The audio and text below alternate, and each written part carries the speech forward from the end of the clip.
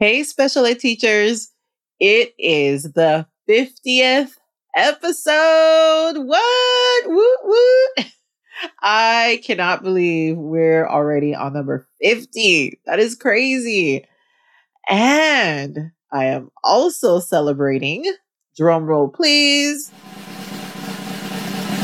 10,000 downloads. Woo! Actually, 10.4K to be exact. But you know who's counting? Me, of course. But you guys, thank you so much for all of your support and feedback for the show. It is an honor to be in your earbuds, your car speakers, or whatever speakers you all are using to listen. But I know there are a ton of podcasts out there, and it is a privilege that you picked Stepping into Special Education as one that you enjoy listening to. And I really hope the show is helping you on your special ed journey, because I started this all because of you. And to help celebrate this amazing feat, on today's 50th episode, I have an amazing guest by the name of Dr. Christine Reeve from Autism Classroom Resources, who wears many hats, and one of them is being a BCBA, which is a board certified behavior analyst. And today she'll be answering all of your behavior questions. I have been following her for years, and I was totally fangirling when I met her on an online event, and I was ecstatic that she agreed to be on the show. So in celebration of the 50th episode and 10K downloads, you can have a chance to be entered in a drawing to win a $25 gift card to Amazon. All you need to do is share one of your favorite episodes from the show. You can do this by messaging it to a friend, take a quick screenshot, and you can DM me on Instagram at Stepping Into Special Ed, or email me at steppingintospecialed@gmail.com, or you can go ahead and post it in the Facebook group at www.facebook.com/groups/stepping into special ed. And be sure to tag me, and that will be your entry into the raffle. You have until June 30th. And I will go ahead and announce the winner on the following episode, which should be on July 4th. So get your entry in now. Again, the due date is Friday, June 30th. All right, let's get into the show. Hey, special ed teachers. Welcome to Stepping into Special Education. Are you confused with writing IEPs? Need a system to track data? Are you up late Googling strategies for behavior management? Do you wake up with huge goals only to feel that you're not doing enough? Hey, I'm Michelle. I too teach special ed in a low socioeconomic community. I too wanted more connection with my special needs families. I wanted help with IEP meetings and needed more training with behaviors. And I kept asking myself, am I even doing a good job? Until I finally found the right strategies and support. In this podcast, you will find guidance with IEPs, behavior strategies, and SPED support so that you will know you've made an impact. So grab your iced coffee, clipboard, and your favorite pen. It is time to get things started. So as I have said before, I have been following Dr. Christine Reeve for years. I actually have been using her resources since I taught my upper grade level mild moderate autism class back in 2016, and I still use her resources today. So I'd like to share a little bit more about Dr. Christine Reeve. From running Autism Classroom Resources and the Special Educator Academy to creating teacher resources on Teachers Pay Teachers, her driving goal has always been about bringing special educators together and helping them serve their students in the best ways they can. With a doctorate in psychology and as a board-certified behavior analyst, she has spent the last 25 years working with a wide variety of special education programs as a behavior specialist, an administrator, university faculty, and primarily as a trainer and consultant. So without further ado, I'd love to introduce to you to Dr. Christine Reeve. Dr. Reeve, thank you so much for being here. How are you? I'm great. Thank you so much for having me. Awesome. And if you could I know I talked a little bit already about you right before the show even started, but if you can go ahead and just introduce yourself and your background. I'm a board certified behavior analyst at the doctoral level, but I've spent most of my career being told I don't sound like a behavior analyst in classrooms supporting special ed and general ed teachers, doing everything from going in and setting up the classroom to figuring out data collection to addressing behavior. And now I get to do a lot more. I always had this dream that I wanted to get all of my individual people from different states and counties who would never meet each other together so they could share their ideas. And so now with the internet, I have that opportunity so much more. And so through my GPT store and the academy and podcasts like this, it's really exciting to be able to network and bring people together to share ideas so that people can find what's going to work for them. Right, exactly. I know the online space has been incredible for sure. So just getting, educators and from all areas and walks of life, right? And experiences just to get together. I totally agree with that. And I know, Dr. Reeves, I had a bunch of questions and topics. My audience and myself would love to just pick your brain and everything. So I know it was a lot. It's a lot of information. But if you could just, with the questions that I'll be asking you, I'll just be asking you just some brief stuff just so we can cover as much as we can. But I'll try to keep this short. I'll try to keep it short. It'll be hard, but whatever we get to would be awesome. If not, It'll that's be harder okay. for me. Or we could do a part 2 or 3, Let's see how it goes. Awesome. Okay, so for my first question, I wanted to find out, a lot of my audience members are just going into the special ed classroom and just dealing with not just students with special needs, but also with behaviors that they've never come across before or ever had to deal with before, or had to be able to control, right? Or have some type of classroom management with the rest of their students when one student may be having issues, right? That need to be dealt with.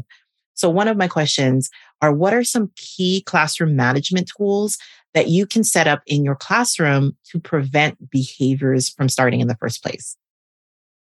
I can do a whole webinar on that. No, Right.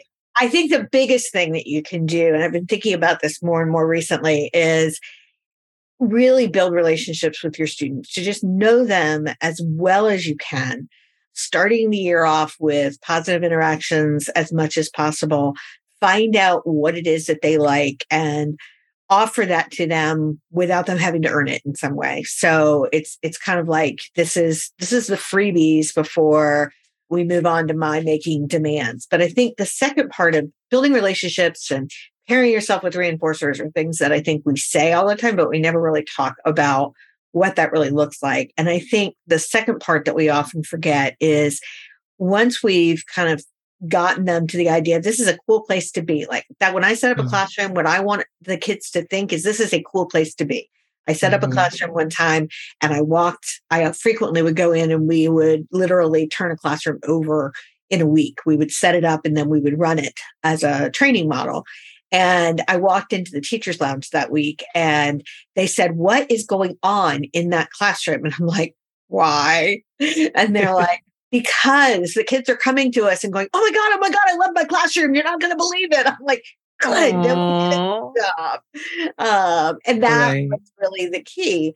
I think that we want to find things that they really enjoy, whether it's listening to a story, telling you about their day, letting them maybe chime into a discussion when it isn't always relevant to the conversation, sending them on an errand or taking them with you when you go on an errand, just little things like that, that when you do them regularly with the student and they begin to trust you and they begin to feel like they begin to recognize that you really care about them. And I think that kind of investment makes a big difference for a lot of students, is really feeling like the teacher really cares about me. And when that turns around a correction that you have to give to something that's, oh, she wants me to do better, instead of I do it all wrong and I can't do anything, which I think is the point that a lot of our students have gotten to.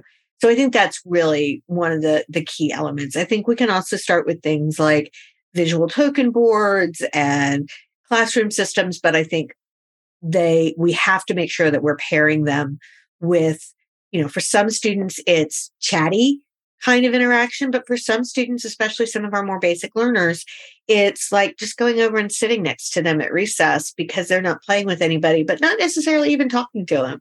Just doing, like, I've had kids that it's like, I'll put a sticker on, you put a sticker on. I put a sticker on, you put a sticker on. And that's the beginning of that reciprocity of an interaction. So it's changing your focus according to the type of student it is and finding a way to get into their world so that they feel like they can trust you. I love how you say that first. It's all about relationships first. Yeah. Usually, right, with classroom management, we think, okay, what type of rules do I have to put up? What type of consequences do I need to have for the kids? Or what do I need to have up on my boards? It has nothing to do with that first. Right. Number one, our relationship. So I love that you brought that up, Chris. And so my next question, is there anything else that you wanted to add? Okay. No, I could go on forever, but no. So the next thing I wanted to ask you, what are the most important elements to look for when you're trying to figure out how to address behavior? That is an excellent question. And I think that's because a lot of times we ask the wrong question. I think a lot of times the question that we ask is, what am I going to do about biting? Or he's hitting. What am I going to do about that? And the question that we really want to be asking is, why is he doing that? Why is he biting? Why is he hitting?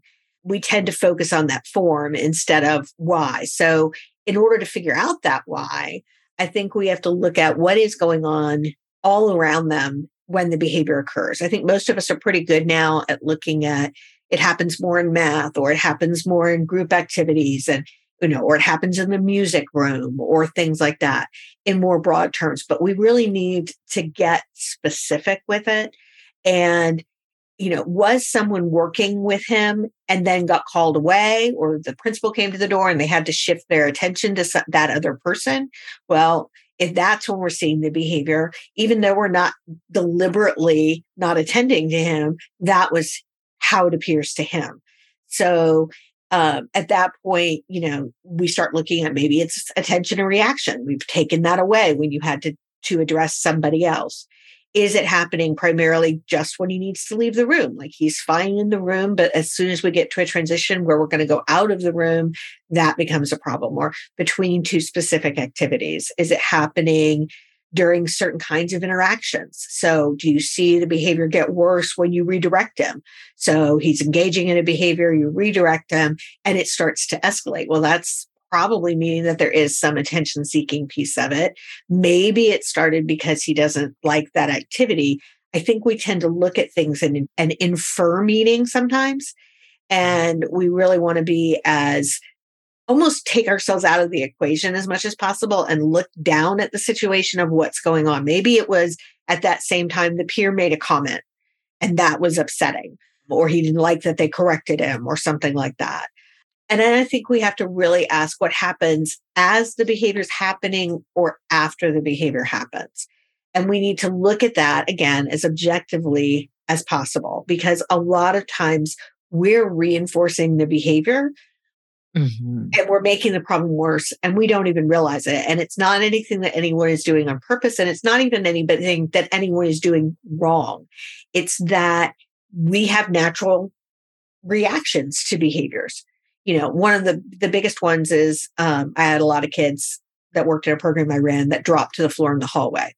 Well, the reason that they dropped to the floor in the hallway was because when you did that, 15 people stopped to see if it was okay. And so it got a big reaction from the environment. And so I started telling the staff, I am going to walk right by you. If you need me, you signal me. But I am no longer going to talk to you about this problem because we're only making it worse. And, it wasn't that anybody was doing anything wrong. We can't leave the kid in the middle of the hallway. And we want our other teachers to know that we're supporting them, which is why I stood up at a faculty meeting and told them what I was going to do, because I'm like, I really don't want them to think I don't care. But I do know that we're actually making the problem worse because he's getting 15 people talking about him. And we may think that what we're talking about is negative, but the ability to control that much of the environment is really reinforcing for kids. So I think we have to just kind of take ourselves out of the equation and think about, what is it that he's doing what is the reaction that he's getting? Maybe it's that when he has a tantrum all the way through math, he never does math. Maybe it's as simple as that. Or maybe it's, I didn't want to do math with you, or I don't like to do math here, or I don't like to do that kind of math. And so I think we then have to kind of drill it down. Then we have to try things and see what happens and really just try to figure out, did we started not responding in the hallway and having maybe something exciting to go back to class for, does that eliminate the dropping in the hallway?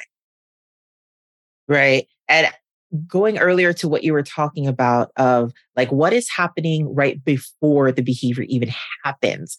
Right. I've had so many, people or staff members say, I don't know, it just happens. And It's like, no, there's always a reason to why the behavior even happens right before. And just to have educators have that behaviorist I guess you can say, to see what happened right before, because there's always a reason that the behavior happens in the first place, right? Right. And I think it's really hard when you're the teacher of the classroom or working in the classroom, because you can't remove yourself from the situation and see it like an outsider. And that is the advantage of being a consultant or a behavior analyst who comes in and can look at it as a person that's not involved. It's a lot easier to see what's happening when I'm not trying to balance 15 million things. So, right. That piece of it is a big piece as well. So sometimes it's a matter of just really quick, write down everything you can think of that's going on right now, or make a mental note of it, or whatever it is. I used to go write on the blackboard really quick because it was really near me. And so that you're getting that information, because it is hard. It's like, I don't know what I just did. I can remember what I wanted him to do. Right.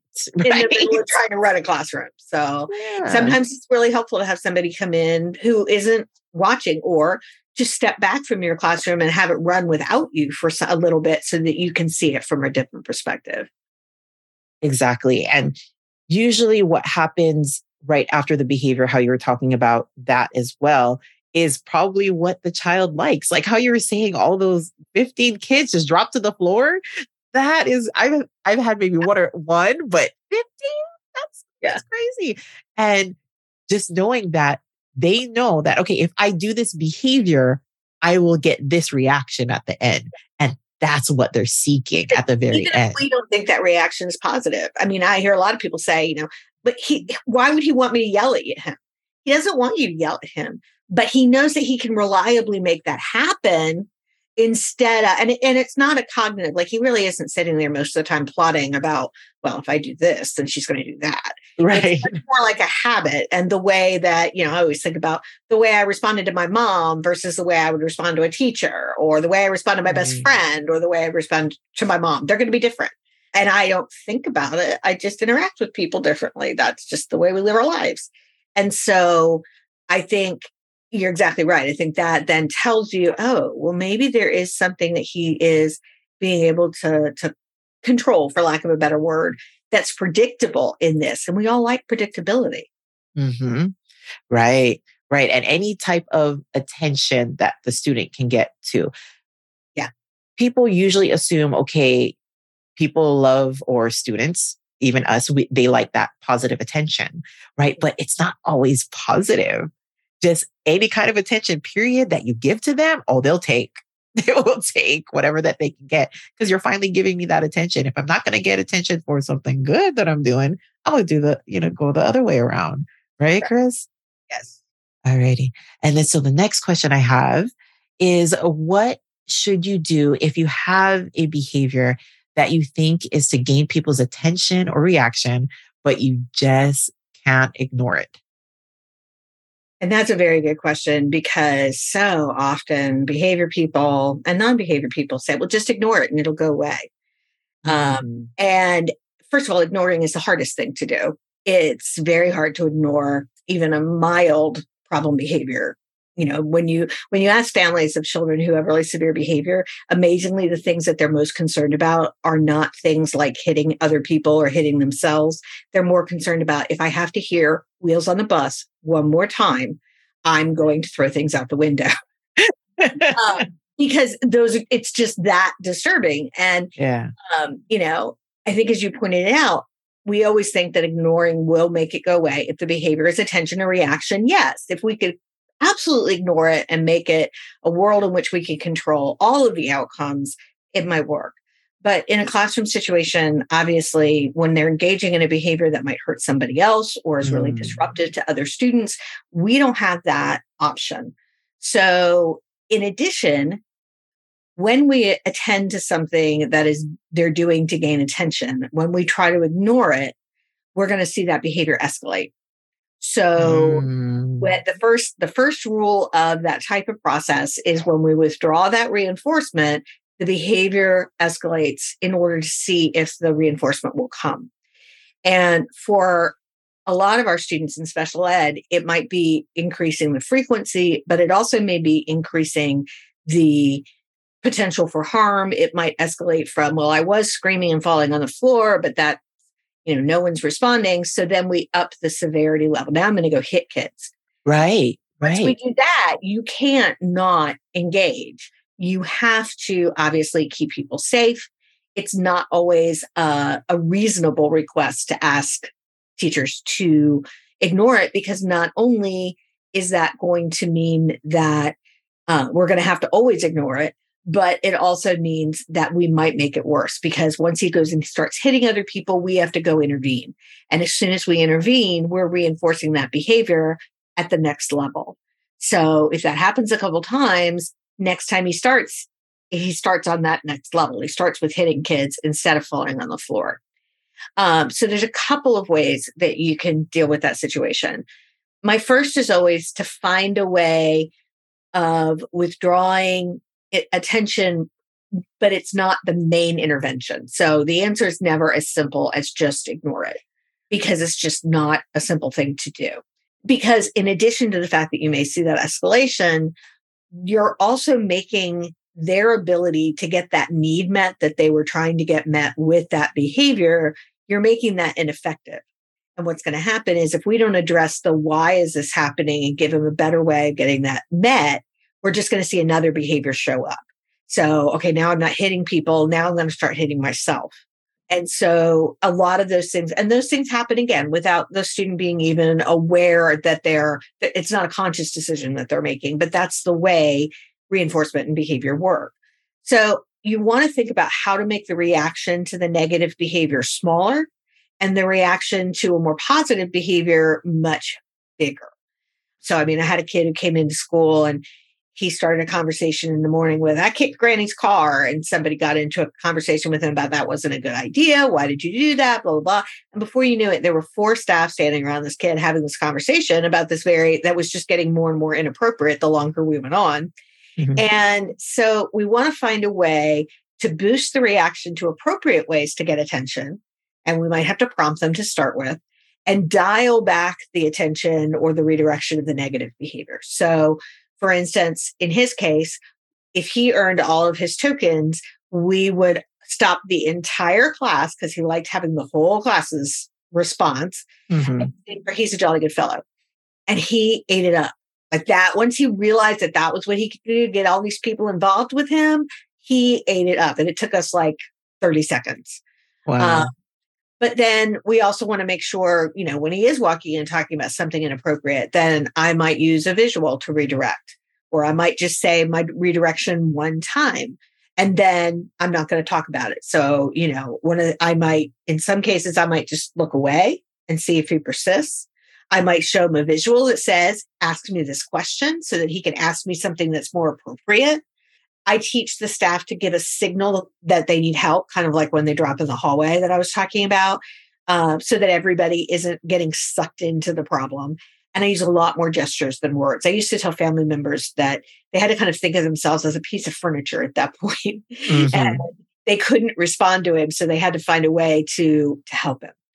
The other way that we can address it is to reinforce lower amounts of behavior. So if we can't figure out what we want to really increase that meets that need, we could do it by figuring out what's the chain of behavior. So for this kid, it might have been starting talking about kicking Granny's car and then escalating into talking about more and more inappropriate things that were things we didn't want talked about in school.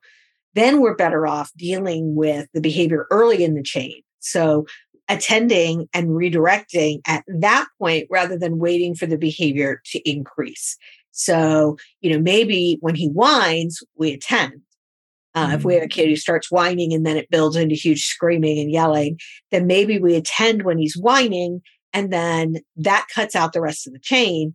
And then later we can start to replace the whining with a more appropriate way to get that attention. But maybe we just start by attending to the lesser problem that it begins with. You could also have a special activity with lots of attention that he gets to engage with. When he has fewer problems, kind of like our For He's a Jolly Good Fellow, when he earned his tokens, he got them. But that meant he had to go a certain number of activities before being appropriate before he was going to get it. And we started small and we gradually built them up. But it's a really good way to kind of beat something that you don't always have a lot of control over.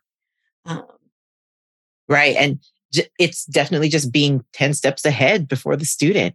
Right. And I love how you talked about seeing those little instances and those little triggers that, like, okay, something's about to happen. Let's catch that and, put the fire out first before it gets even worse. Because I didn't even realize that, Chris. You're so right. When there's one behavior and then the ignoring happens, that it'll get worse. And yes, I've seen it so many times. And here, I've even done it myself, I'll admit it, right? Just thinking, okay, if we ignore it, then it'll just deplete. Yeah, right. No, it actually does increase. And then another more increased behavior will actually happen. So that's such a good point, and so good to have people understand that we have to concentrate on that very first instances, those first triggers that we're about to see. Then let's try to work on that first before it gets even worse. So I love that point. Thank you so much. Thank you. All right. And then talking about, I know earlier you were talking about, trying to ignite more of that positive behavior. What do we need to know about teaching replacement behaviors for challenging behaviors? Yeah. So one of the ways that we deal with a long-term plan of dealing with behavior is we want to teach the student a way to get his needs met in a more appropriate way. So if it's attention, then he has to be able to get attention reliably with some method that he already has or learns. If it's to escape from a situation, then he has to have a way to let somebody know, I don't want to do this right now, or I need a break right now, which I know feels very counterintuitive to what we're trying to do in the classroom. But in the long run, it works out better. And so one of the ways that we do that is by using replacement behaviors. And I think a lot of people think, hands quiet would be a replacement for hitting, but it's not really what we think of as a replacement behavior. It is an incompatible behavior. I can't do both things at one time. So it's a great thing to reinforce, but it doesn't give him a way of getting attention if that was the function of the behavior. It doesn't improve his abilities in any way at getting his needs met. So we want to know that why of what he's doing. If he's hitting to gain attention, maybe we teach him to tap your arm or give you a picture or ask for your attention by calling your name. And then we really ramp up the reaction, just like I was talking about earlier, where we give lots and lots of attention to that and as little as possible attention while we're redirecting if there's negative behavior. So we don't have to completely ignore the behavior. And as soon as we get him to make that request, we can switch gears, and that allows us to get out of that ignoring escalation. And I think that is one of the best things. Pat Morenda has a quote that I really, really love of actually wrote it down because I won't remember it. We're making short-term compromises for long-term gains. And I think, when I think about talking about asking a kid to ask for a break, you're like, you're going to ask a kid to not work? Like, that doesn't seem right. But if I can get him to be able to manage that with no behavior, I can come back later and say, now we're going to do a little bit of work and then we'll take a break. Now we're going to do a little bit more work and then we're going to take a break. Some kids will make that transition on their own. Some will have to be more specific in the way we teach it. But what we're doing is we're saying right now, his behavior is a priority. So we're going to focus on that. And then we're going to fold the work back into the plan over time. Right. Usually we want the behaviors to stop right away, right? What can I do right now so everything can be done? But that's another thing with being special educators too, is that we need to even practice even more patience, right? We're already patient individuals, but having more patience with trying different things, and not all students are the same, right? One replacement behavior might not work for this other person. Right. They're so different. And I know you mentioned earlier about a student hitting, and then the replacement behavior, maybe just telling them, maybe quiet hands, but not really realizing what if it's like a sensory issue that the child just needs to get out, right? Is there some type of area or maybe some type of I don't want to say maybe like a fidget, or maybe you have the kids. Before I used to have my aide take my students out just to go running, take a couple laps outside, do some in-place jogging or something like that, just to get that sensory output, out of their system. Sometimes it's okay if he stands up during math. If that's the way he learns best, then that's what he needs. And exactly. It doesn't really make much difference to me whether he sits or he stands. It's just we tend to think of kids sitting at a table. Exactly. I remember having a situation where the admin was concerned because the student needs to, I was mainstreaming one of my students, and they were concerned because they were thinking that student should be in the front so they have better access to the teacher. But this gen ed teacher was amazing because he was like, well, actually, I sit him in the back because he likes to stand up and move around.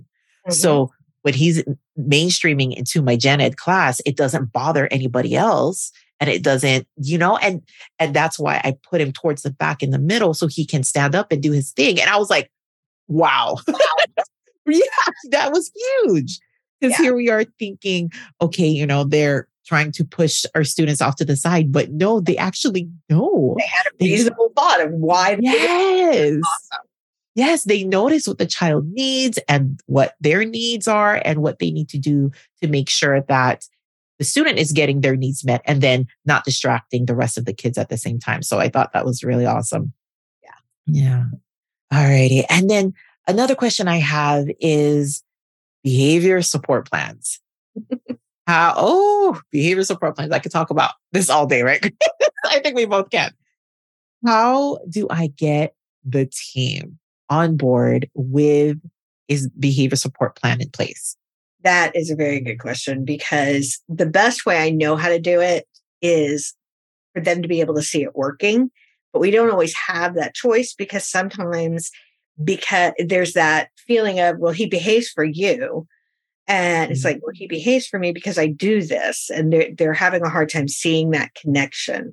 So one of the things I often do is I'll talk about it from the student's perspective. Imagine that you didn't have a consistent way to get somebody's attention when you needed it. You only got to talk to your significant other when they thought to ask you something, and you weren't allowed to speak to them at any other time. That would be really frustrating. Think about how it feels for this student who is not able to get any of our attention. He doesn't have an appropriate way. So we want to make sure that the appropriate way is really paying off for him, and the inappropriate way pays off a little bit less. And so I think that's one way. Another is if you can model it as much as possible so that they can see what you mean. Because I think a lot of times we read support plans and there's not a clear understanding about what does that mean, especially if they come from a behavior analyst, and I'll pick on my own field, but we really like our jargon, and our jargon doesn't mean anything to most people. So we need to make sure our support plans are written in everyday language that staff can understand. They're not like 8 pages long, and they're simple enough that we can make them match the environment. And I also tell them to let that all of us do this at some point. Like we all attend to this behavior when we probably shouldn't, because that's our first decision.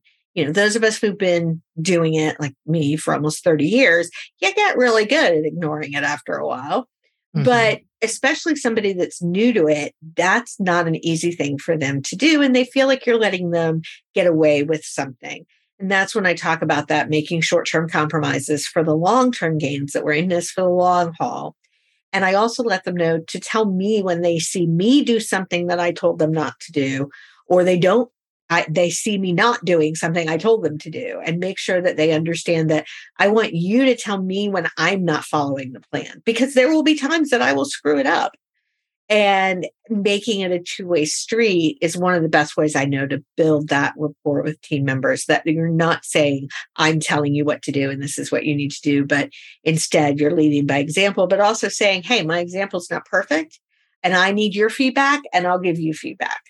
And I think that's a really big piece. And another thing I do is, can we try it? Give me 2 weeks. Let's try it really hard for 2 weeks. And then we're going to look at the data and see if it got better. And if it doesn't get better, we're not going to do that anymore. And so I think that is easier to stomach than, oh my gosh, for the rest of the year, we're going to have to do this. It's like, no, we're going to do it for this period of time. And hopefully during that time, they've started to see it make a difference. And if not, then we have to go back and rethink it, because not everything we think is going to work is going to work. A lot of it is trial and error. Right. And I like that you brought the point up of, us being vulnerable ourselves, being accepting criticism from other people. We love to tell people what to do, right? We're teachers. But it's those instances of being more open and, taking those criticisms and not taking things personally, because I can go on and on about staff members or just people, period, taking things personally, right? And just having the focus be on the child. This is for so-and-so. We are all doing this, like you said. I love that quote. I need to copy it from you. Those short-term decisions for long-term gains. Yeah. It is, if we do this now, then you're going to see a completely different child, hopefully very soon. Yeah. And, I've had a child that was eloping off of campus, actually. And that was, oh my gosh, it was out of the classroom for sure. But then he did attempt maybe like a few times too. And he did leave the campus, and it was so scary for everyone. So with elopement and a behavior support plan, what I was trying to say is that getting the whole staff involved, even, sometimes those behavior support plans, right, doesn't just live within your class. Right. And getting everybody who's going to be affected by that plan involved. I mean, I had a general ed teacher once that I worked with who was one of them. We thought she was going to be great for this kid because she was so flexible and she would make any changes we wanted. What I didn't realize at that point was that you could actually be too flexible. And she really was. There was like no structure to what she did, which was fine for her typical second graders, but not so good for my guy. And so we came in one day and she had transformed her whole room into a giant space shuttle. And my kid was crying underneath the space shuttle because his room went away and he didn't know what to expect. And so finally I said, we got to have a schedule that is consistent with something. Let me just find something in your room that we can kind of hang his schedule on, and I'm going to schedule things around it. So I said, could he have, what time do you have snack? Well, sometimes we have it at this time. Sometimes we have it at that time. And I said, could we have it at a consistent time? And she looked at me and she said, no, I don't think I can. And I had to stop myself from saying, you have got to be kidding me. We can have snack time every day. And I had to say, you know what? She knows herself well, because she can't seem to do anything in a consistent time. She was a very expressive teacher. Her kids loved her. She was an amazing teacher in a lot of ways. It just wasn't a good match for my kid that needed a lot of consistency. And so I had to say, then I'm going to pick this time and he's going to have snack at this time. And if your kids want to join him, that'll be great. And if you're not, that's fine. It will still be the time that he has snack, so he knows he can count on it. And so had I not brought her into that, we would have written a whole program that wouldn't have worked because she wouldn't be able to buy into it. So the more making sure that you have everybody in the discussion about, can you do this? Is this something you can live with? Because if I'm getting a lot of negativity, say from a para or another teacher, and they're saying, well, I don't understand why we have to do this, that's something I need to address. Maybe it's something I can change the plan for, or maybe it's something that I need to do some training or support for of, let's try it for this period of time. I get that you're skeptical. I understand. But let's give it a chance, and then we'll make changes if we don't need to, if it's not working. So I think that's a big thing. Now I've forgotten what the question was. Yeah. No, I was talking about the behavior. Sorry. I go off on tangents too. So like, talking about the behavior support plan and making sure everybody, is on board. Yeah. I'm glad you brought that up, because that is another really big thing. Yes. Yeah. And what you were saying too, which I loved, is that, this teacher was too flexible. That's kind of like me. I had to learn how to be more structured, right? But I love that, because I've had that situation too, right? Our students will be going to a certain teacher and then thinking that, okay, it's not going to work. Okay, the first thing that I would think would be, okay, they're not a good teacher. Let's pull this child from that teacher and put them in a different classroom, right? That would be my first thing. But it was great that you still was able to work with the Jenna teacher and just be like, well, this child in particular will have a certain schedule themselves then. So they know what to expect.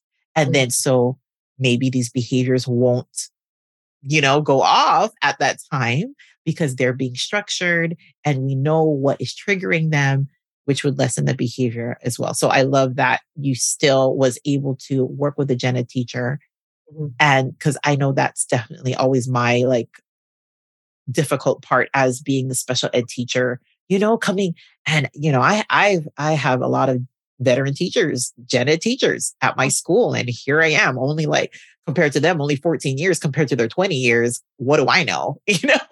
And we have people with a lot of different personalities. So it's very great that you're able to still work with them in a way that they can do and support the behavior support plan. So yeah, that works. Yeah. So thank you. All about creative problem solving. Yes, definitely. Oh my goodness. Chris, Dr. Reeves, I can talk to you forever. And I will definitely be bringing you back on the show, because I'm pretty sure that my audience members will be just going off with let's ask Dr. Reeves this and that. So I'm so excited to have you here today. And hopefully we can bring you on again if that's okay with you. Yeah, I'd love to. Awesome. But just to wrap things up here, because I know I could talk to you forever. Where can the audience members find you and connect with you? Yeah, they can find me at autismclassroomresources.com. The podcast link is there. I also have a free webinar on prevention strategies for behavior, and they can find that at autismclassroomresources.com/tame-behavior. And that'll actually get you into the list for our free resource group and library and things like that as well.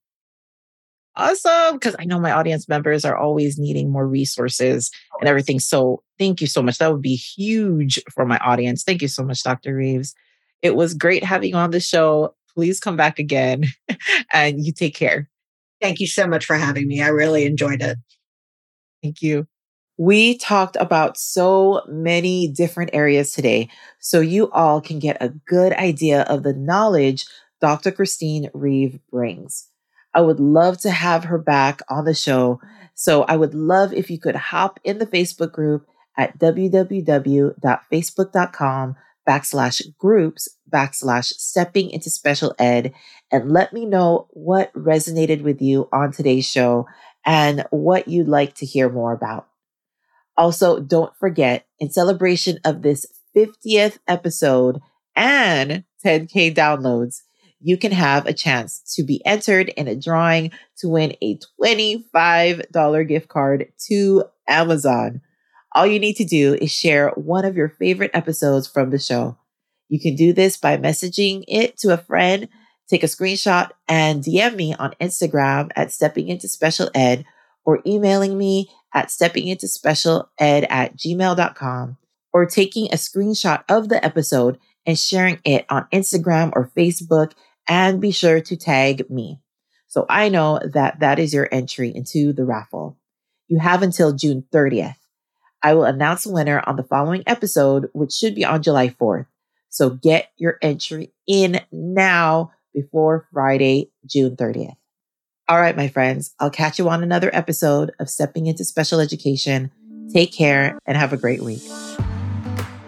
Hey, before you leave, if you felt this show taught you something and got you one step closer to where you want to be, please leave me a quick review and follow this podcast. It is the best thing you can do to keep the show going. Also, be sure to join my free Facebook group. You'll be able to connect with me and get support from fellow educators just like you. Remember that you do make a difference and that there's always that one student that can't wait to see you every single day. Till next time, my friend, take care.